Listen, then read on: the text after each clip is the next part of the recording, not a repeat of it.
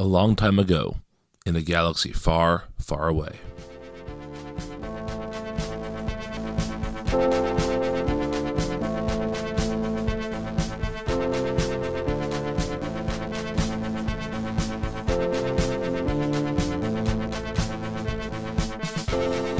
Welcome back, Rebels and Imperials, to Force Ghost Coast to Coast. My name is Brian. With me, as always, are Liz and Matt.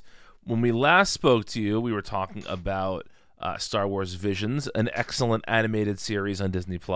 We are here tonight to talk about Lego Star Wars Terrifying Tales, another excellent animated adventure on Disney+. At least excellent from my perspective. So, Matt and Liz, what did you guys think of this? Matt, you agree with me, so why don't you start us off? No, I very much enjoyed it. It very much felt like a nice mashup of Star Wars, the jokiness of Lego, and then what are they? Tales from the Treehouse? Or they stopped that like 25 years ago on Simpsons. Treehouse of Horror. Treehouse of Horror. Treehouse of Horror. It felt very much that vibe, and I liked that a lot.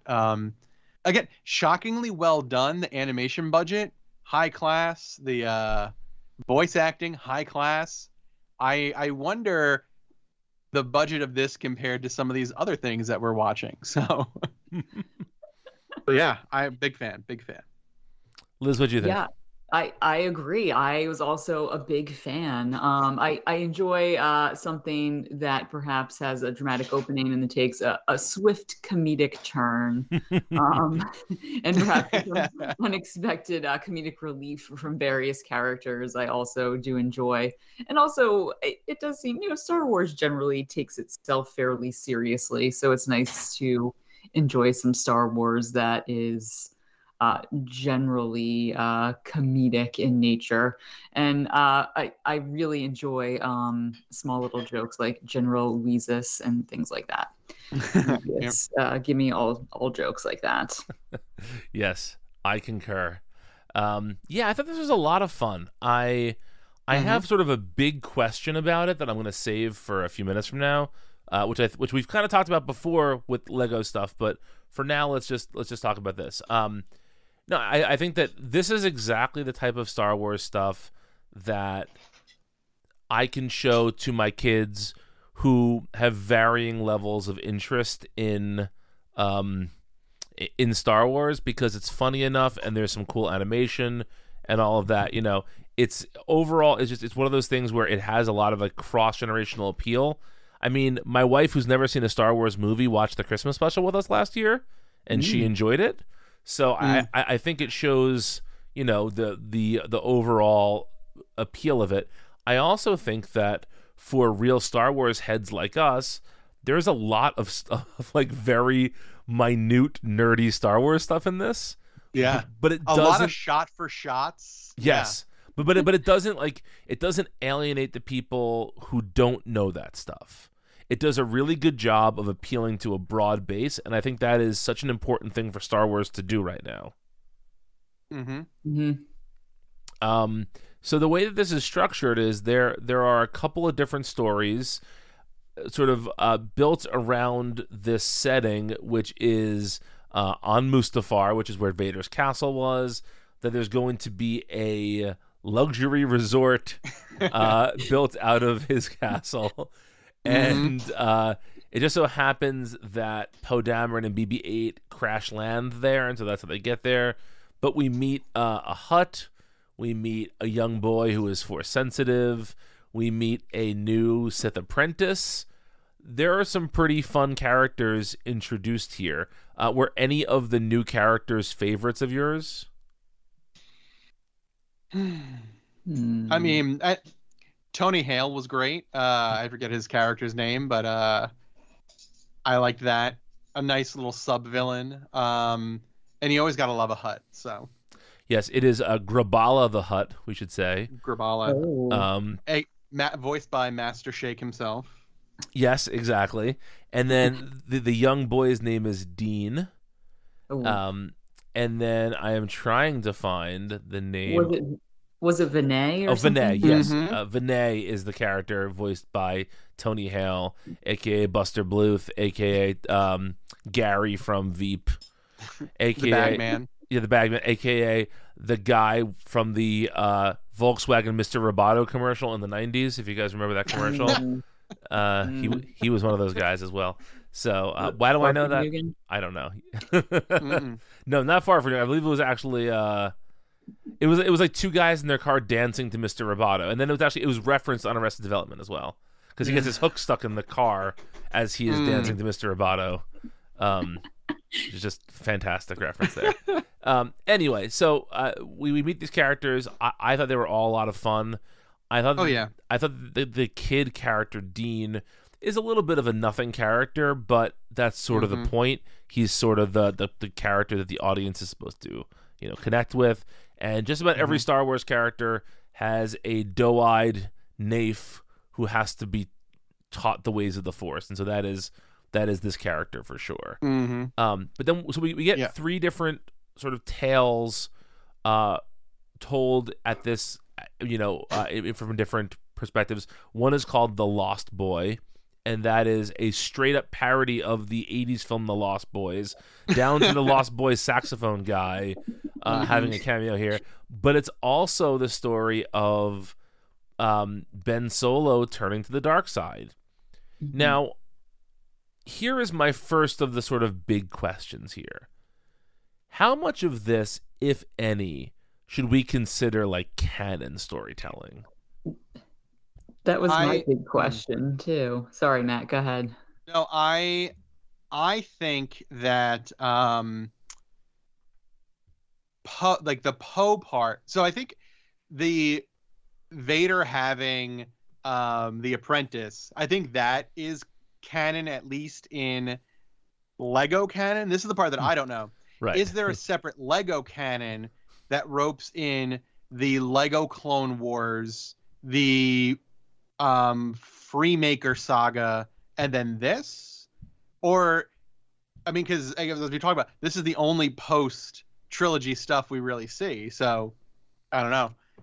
I think that stuff is canon. I don't think the stories themselves are. I think they're at best like Mad Max level canon-ish. So I wouldn't write the Christian Slater version of Ren into the canon, because we already have a comic book that is a little bit different and darker, I believe. Yes. Yeah. But I mean, we've seen Bad Batch contradict comics before, so who knows? Maybe it could be.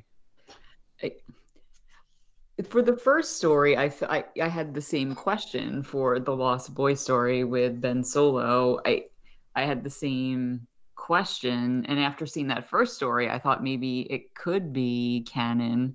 I don't want to say too much about the other two, but moving through the other two stories, and by the time we got to the third, I felt like, well, this is not. Right. Yes. Yes.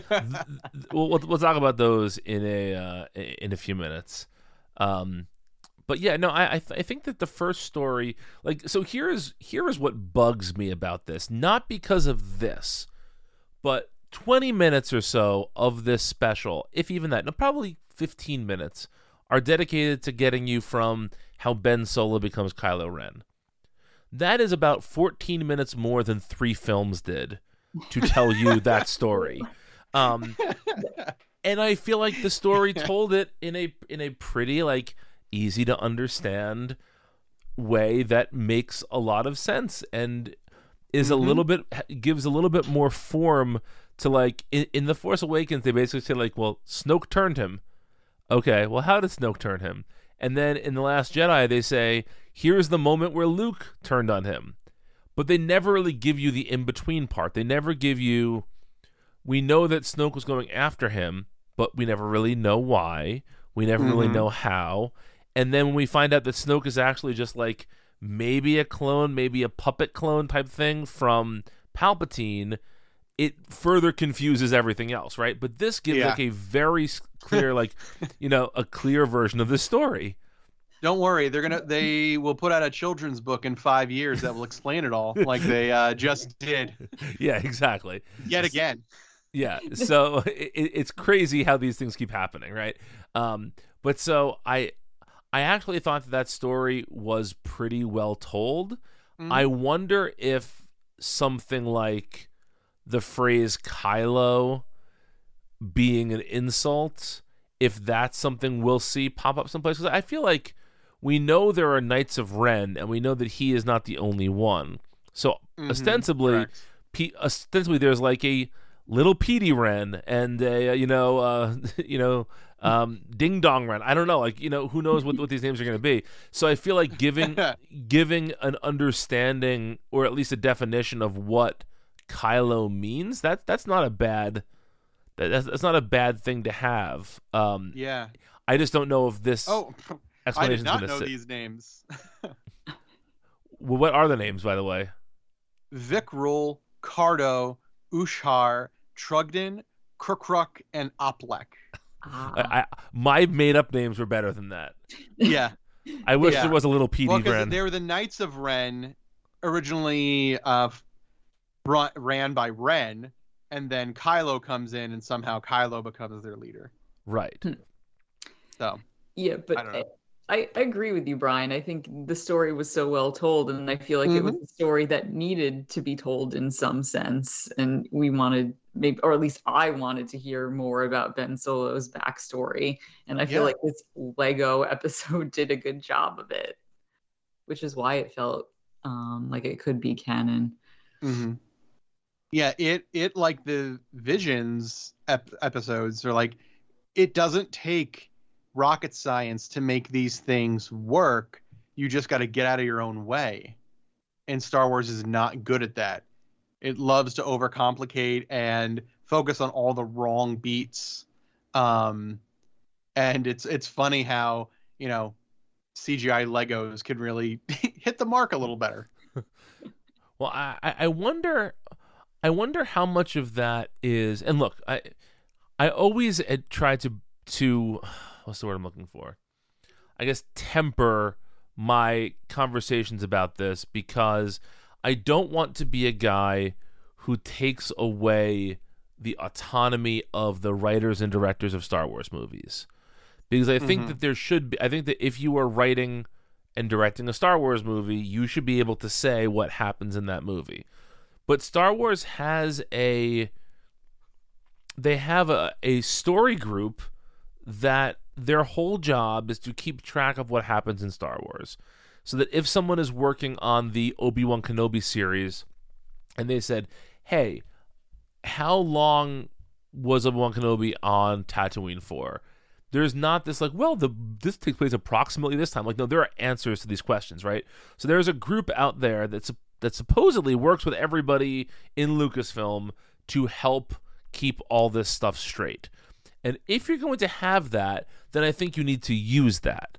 And so it's kind of a, I'm trying to walk a line here between letting the creators do what they want to do, but also making sure it all fits together. And I feel like maybe the reason that this all fits together so well in the Lego Tales is because you don't have I don't know if it's the ego or the clout that some of these other creators have, where they can say like, no, I don't want to do, I don't care about that.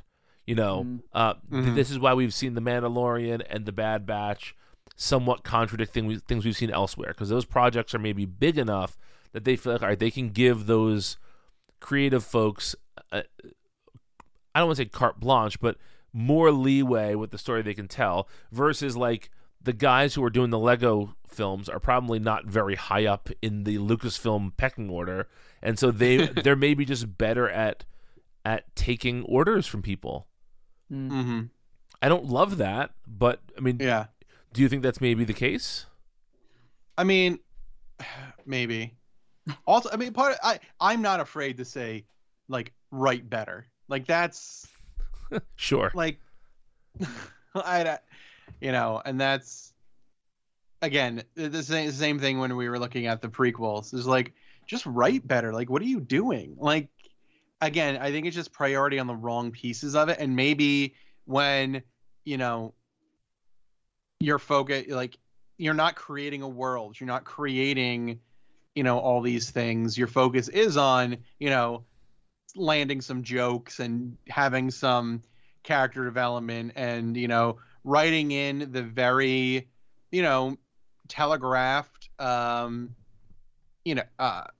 of age that we want to see. And come on, like, it's fine. Maybe that's part of it, but still, it just, I don't think it's being too hard on them to say you can, like, go in your own directions, but make it make sense. Right. Yeah, and I think the audience and the expectations are very different for, a Disney Plus Lego series and a wide release film as well. Yes. Mm-hmm. But it's funny because you would think that like if we're hypothesizing this, all right, one of these stories is going to really tie together the sequel trilogy, and one of them's going to go off in its own weird direction. You would think that the weird direction would be the Lego one, but it's not. The Lego one kind of ties together the trilogy, and the third film kind of goes off in its own weird direction. Really ties the room together. Yeah, exactly. Yeah. It's just a very, very strange. It's a very strange way to do this. Yeah. All right. So let's get into the second story then. And I think the second story is the one that in some ways is both the most interesting and also the sort of least surprising, because this is basically retelling a story we already saw. Or at least a story we knew kind of happened. So this is called The Dueling Monstrosities, and this is the Maul and Sidious story. So Matt, you are the Clone Wars guru on this show. Mm-hmm. Talk to us about this. This is something we've seen before, correct? Have we? Did I miss this? Didn't we know that there was a power struggle between Maul and Grievous? That maybe. I'm blanking on that. I don't remember that specifically. Huh. You talk for a minute about this. I'm gonna look it up. Yeah. No, because I liked that setup of the two of them as enemies, but Maul isn't really in the limelight at this point. Because we don't see him until much later in the Clone Wars series. Okay, sorry. I'm thinking of a comic story here. Oh. Which is... well, now I want to read that. Let me see. You piqued Matt's interest. Yes, it is... Okay, here is where I was confused. There was a story arc that was intended for the Clone Wars that didn't get made, and they made a comic of it. And it's called Darth Maul, Son of Dathomir. Mm-hmm. And that is where all of this takes place. Oh wow. Huh. That's awesome. I don't if I'm not mistaken, it's not the majority of the story. But Matt, just looking at this looks like it's your jam up and down. Oh yeah. Death Watch. Death Watch a part of it, so yeah. Yeah, I loved and also again filling in gaps is this Lego piece brings us from what happens with Maul in Phantom Menace into where we see him in Clone Wars, where we see him as the reclusive, broken spider. Again, bridging a gap really well between the two. But I love that we have, Grievous being introduced. Again, more introduction into the character of Grievous and more backstory than we've ever seen again, in just the mentioning of him being rebuilt as opposed to him popping up on screen for no reason. And then having the two of them vie for the favor of the robot chicken version of Emperor Palpatine, which I enjoy. And then a really interesting battle and I think what really sold that whole episode was the voicing of Maul. As soon as I was like, Eileen was with me, and she was kind of IMDbing some of these people as we kept hearing voices we thought we recognized. Mm-hmm. It was like, wait, is that someone? It's like, yep, nope, that's him. That is the tour de force that is Maul. I was sad. I thought we had heard the last of him. I'm glad he was back. I think we're gonna get a. I have no evidence of this. This is just me thinking out loud here. I wouldn't be surprised if we're going to get something like a Maul Death Watch, like the sort of like the Maul consolidating his power before Solo. Mm-hmm. I think we're gonna get like a Disney Plus series about that. Ooh. I could see that, especially with them like making it clear that they're not dropping Kiora and Crimson Dawn. Right. That they're going to keep up with this underworld plot line. I could see that definitely being a piece. Yeah. Yeah. So I think we're going to see Maul again. But yes, to bring it back to what you were saying, the person who voiced Maul in the Clone Wars TV show, whose name is now escaping me, I believe his name is Being Human. That's what is his name? Because Ray Park visually played him in the film. It was somebody else, and then in the show, Sam Witter. Sam Witter. Thank you. Witwer. Couldn't pull it. So he is back to do this, and he actually did the voice in Solo as well. He is now like the official voice of Darth Maul. And so he's amazing. Yes, he's very good.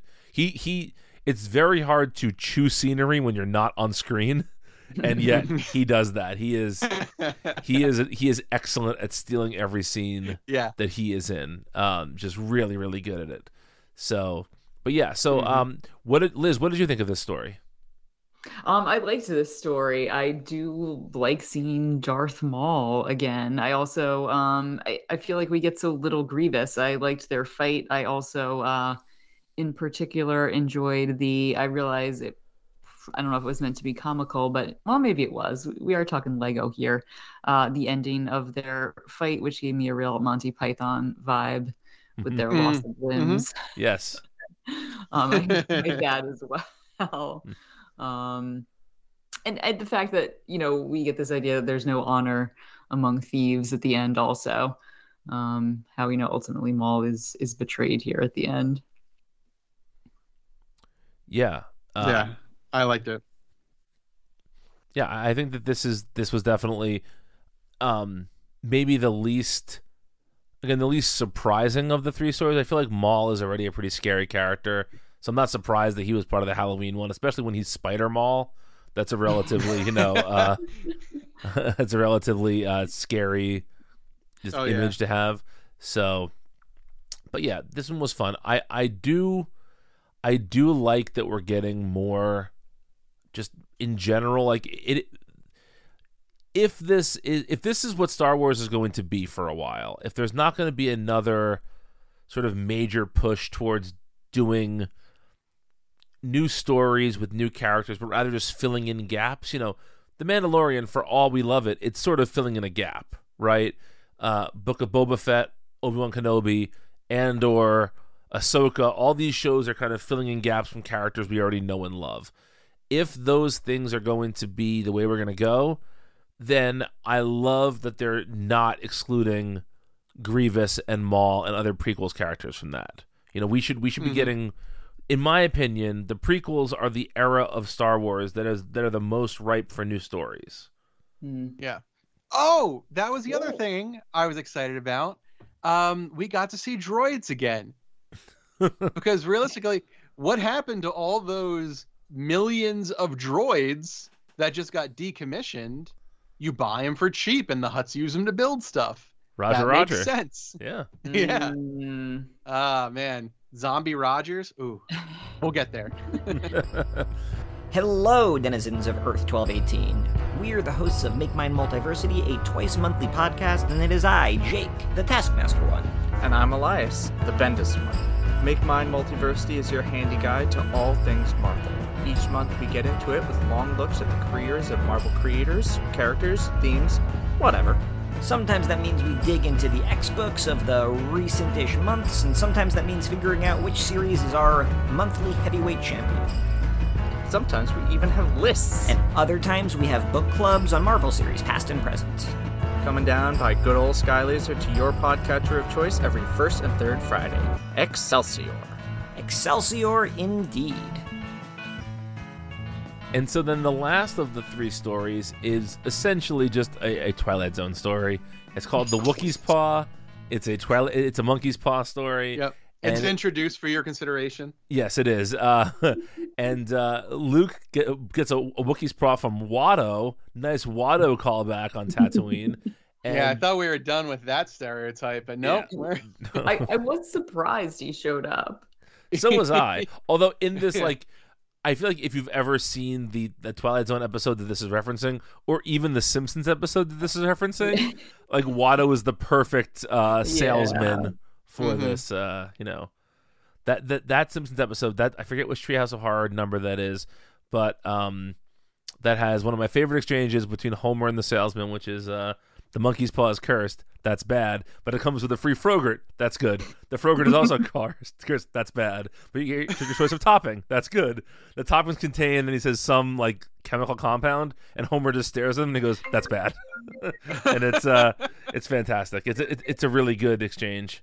Very funny. So yes, watch The Simpsons, guys. Another Disney property now because of the Fox merger. But anyway, this was the silliest one. This was the one that was clearly not in canon. But I do have to say there was one moment I really loved from this, which is I loved seeing Leia and Obi-Wan in the X-wings blowing up the Death Star. Because you think if Obi-Wan had not met Luke, Obi-Wan would still be alive. I mean, not today, but in the time of the film, he would still be alive. So. Yeah, I like thanks for saving me. It's like, oh yeah, I got out of there real easy. It's like, yeah, well, that hit surprisingly dark for me. Yes. I liked all of the references, all the callbacks, all the shot for shots, the using the grappling hook, the kiss for good luck, the Vader riding on his back like Yoda. Yes. Oh man, choking admirals to death. That was fun. Yeah. Training montage. But yeah, that I thought was hilarious. That reminds me a lot of one of the two stories that didn't make it from the novel form of the Tales of Luke Skywalker. That didn't make it into the manga we read. There's like a goofy alternate timeline where like it's a drunk guy telling a story about how everything was a sham and it was like a conspiracy theory and a hoax. The Death Star was an inside job, all that sort of stuff. But same idea of just like turning everything on its head. I loved it. That was very, very funny. Yeah, this was fun. Liz, what did you think of this?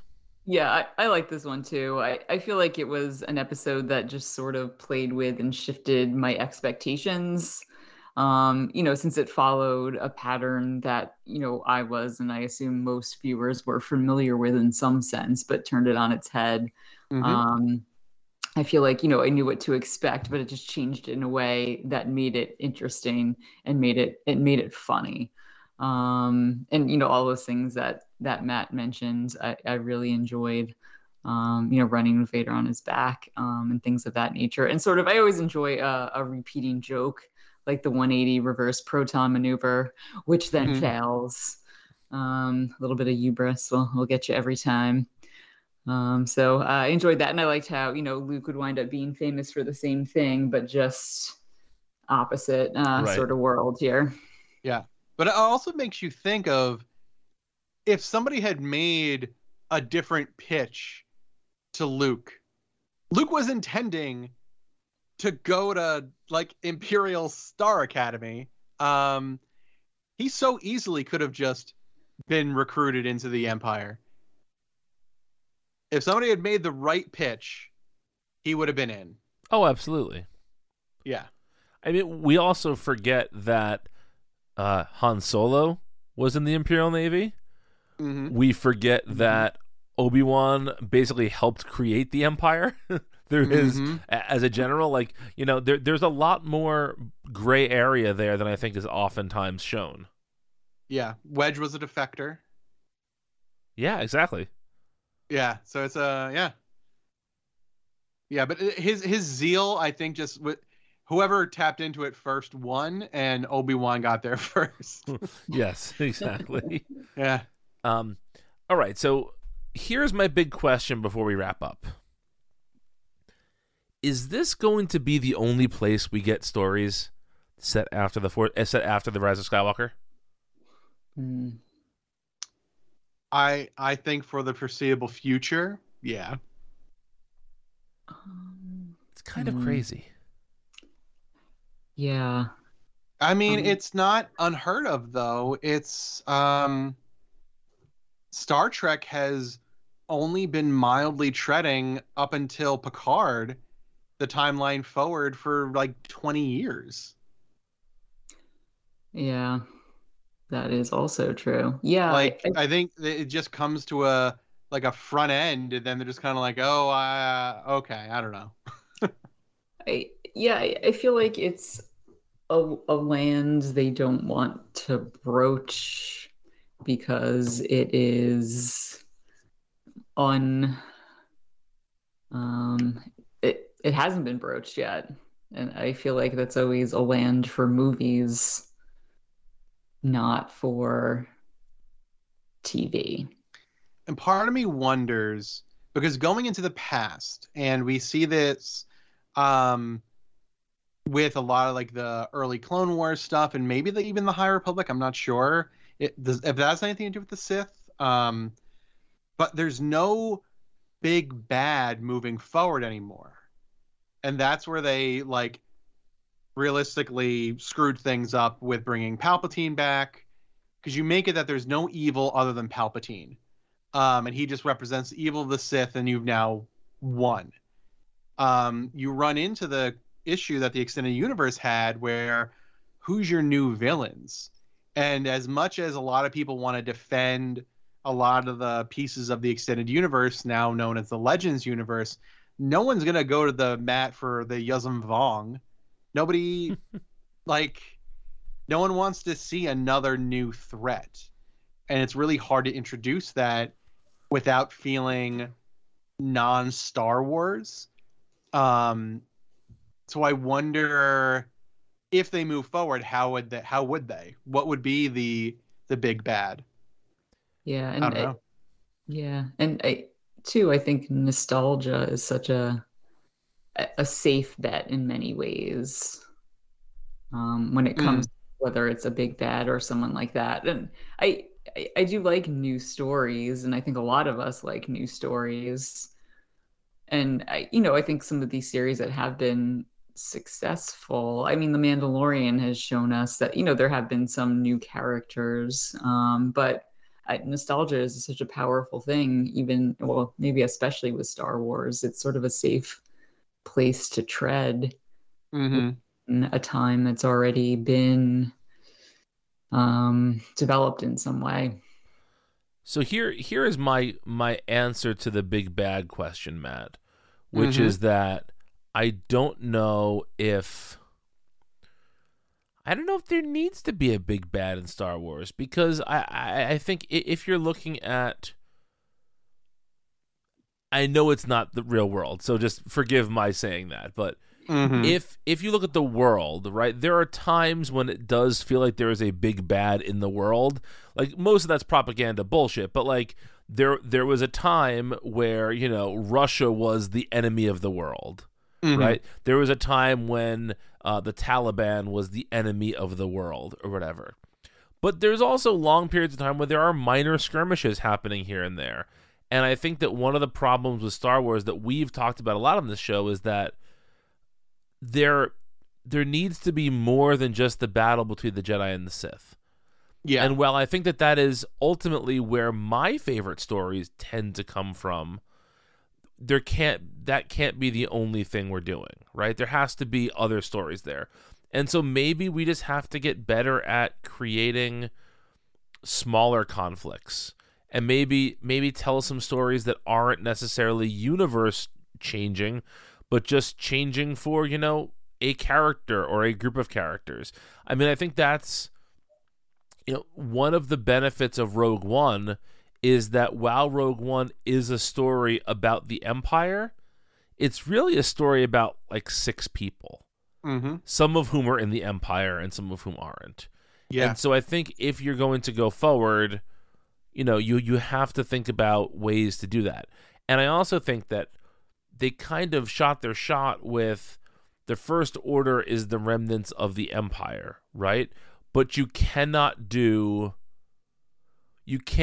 do like the Second Order is the remnant of the First Order, right? That story's been told. So you have to create something new, because if you don't create something new, you're just telling the same story over again. And let's be fair, the First Order was just telling the Empire over again, right? Yeah. So you have to do something new, and maybe that something new isn't having a universe-shaking ramification. Oh, I was gonna say maybe that something new is Grand Admiral Thrawn. Oh, well, I mean, I know that's what you want more than almost anything in Star Wars. You want more Thrawn, and I totally understand why you want that, because I think Thrawn's a really interesting and unique character in Star Wars. But he still comes out of the Empire to a certain degree. Sure, agreed. I think the test of it will be the Book of Boba Fett. That is potentially the first really not attached to this Jedi Sith thing that we're going to get. Because Mandalorian seemed like it was going to be, but then ended up being very tied into the Jedi. So I think you can do great things not attached. My very favorite book growing up was the Tales from Jabba's Palace. I love the scum and villainy end of things.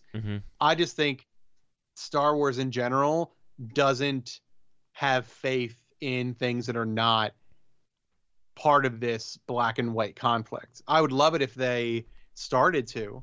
I think it would make for a much stronger franchise. So hopefully they can. I mean, maybe this is just my lizard brain not necessarily remembering things properly, but would you guys say that Rogue One is maybe the best, the least, that's what I'm looking for. I feel like there are people who love The Last Jedi and people who hate The Last Jedi. There are people who have those sort of similar feelings about all of the prequels. I think Rogue One might be the most universally beloved without the vitriol that comes with it. And that's not a Jedi Sith story. I mean, you have, a little bit of that because of the Guardians of the Will, but basically, Guardian of the Wills rather, but basically that's not a story about the Jedi and the Sith. And I would say The Mandalorian is by far the most successful TV thing Star Wars has ever done. And that's not I mean, that does have some elements to it, but I think that the first season, before we meet any other Jedi besides Grogu, that was the most well-received show on TV, essentially. Yeah. So Agreed. Maybe that is where they're going. I mean, hopefully they... And the problem is they get shy real quick, because once Solo did not do what they wanted it to do, they pulled plugs on a lot of projects that we were looking forward to. So hopefully The Mandalorian has reopened those gates. Because, I mean, Solo was plagued by far bigger issues than the fact that it didn't have a Jedi in it. Yes. Probably was constant rewrites and changing of hands more than anything. I'll even say I think the biggest problem with Solo, and we'll talk about this eventually when we revisit Solo, is that it came out only 6 months after The Last Jedi. And Yeah. if they had just given it a full year after The Last Jedi, I think it would have been a very different story. Because A, you would have had more time to fine tune it, and B, fans wouldn't have been as fatigued by Star Wars, shall we say? Yeah, I can see that. I mean, also it's got a cast of 25 people who I'm someone who co-hosts a Star Wars podcast, and I could name 3 of those characters. So In Solo? yeah, Let's try. All right, who can you name? I can name Kiora, Mm-hmm. Solo. Han Solo, Chewbacca. Mm-hmm. There's a monkey. There's a There's Tandy Newton. I don't. There's Woody Harrelson. Woody Harrelson. Yeah, I could name like who they are. There's Paul Bettany. The girl from Winter Soldier. Yes. Enfant's Her Nest. name is with a Z or a Q or something. Enfant's Nest. Infant's Nest. Yes. Okay, not a Z or a Q. Infant's Nest, yeah. Infant's Nest. Well, that's yeah. the name of the group, That's right? the name of the group. Yes, I don't know her name. Oh God, Yeah. I couldn't tell you her name. What am I, a miracle worker? Come on. There's. You're not Scotty the engineer. No, exactly. I think there's a guy named Moloch. Oh, is there? Hmm. I think so. Only because I've been really getting into collecting the Star Wars Microforce figures, and Series 4 has a bunch of people from Solo, and he's one of them. So I had to look up who he was. I see. But yeah, Well- I don't know. Darth Maul. Oh yeah, Yeah, Maul's in it. there's You're a guy right. with the dude with the retractable skin. His name again with a D, I think. Oh. Draxus, maybe, or something like that. Are you thinking of Drax from Guardians of the Galaxy? Drax Guardians of the Galaxy, yeah. No, but only when he got mad. Then he got the red marks. Oh man. Yeah. I mean, there was a whole crew that died immediately. Like Yeah. I don't know. Well, my point is with all of this is just I think that I'm glad that these exist, Mhm. but I wonder if Star Wars is shooting itself in the foot by not telling these stories in ways that more people will be watching and that more people can build off of. Like, to me, that is the joy of a shared universe, and this is coming from a comics geek of reading. I've been reading comics for something like 34 years at this point, and so I love that the stories that I was reading in the mid 80s when I was learning to read, and these books were helping me learn to read, that those things are referenced and built upon today. Like, I love that, and I feel like there are so many things in Star Wars, even just like the fact that. And this is supremely dumb. Let me just preface this. Supremely dumb that people didn't know what parsec meant when they filmed A New Hope. And so they made some ridiculous thing about the Millennium Falcon doing the Kessel Run in parsecs, even though it's not a measurement of time. It's a measurement of like distance. And so they had to basically create a like wormhole to make that make sense. But like, I kind of love that somebody will take a mistake from 1977 and put it into a movie in 2018 or whatever that year was. I love that. I love that there is that you can build off of it. My question is, if this is even close to canon about the like Knights of Ren stuff, will anyone be picking up this story? Because does anybody even know it exists? Because of the place in which it was delivered, right? Because it was done in a Star Wars Lego thing instead of in a book or a comic or a TV show. Mm-hmm. I just don't know. I don't know. It's a mystery. It is. Truly is. Well, guys, that's it for this episode. Thank you for joining us. If you haven't watched this special, you got a couple days before Halloween. I think we can all agree it's worth your time, right? Yep. Yes. Yep. All right, well, get to it, folks. Watch this special.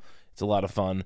We'll be back in a few weeks with another episode. And remember, until then, the Force will be with you always.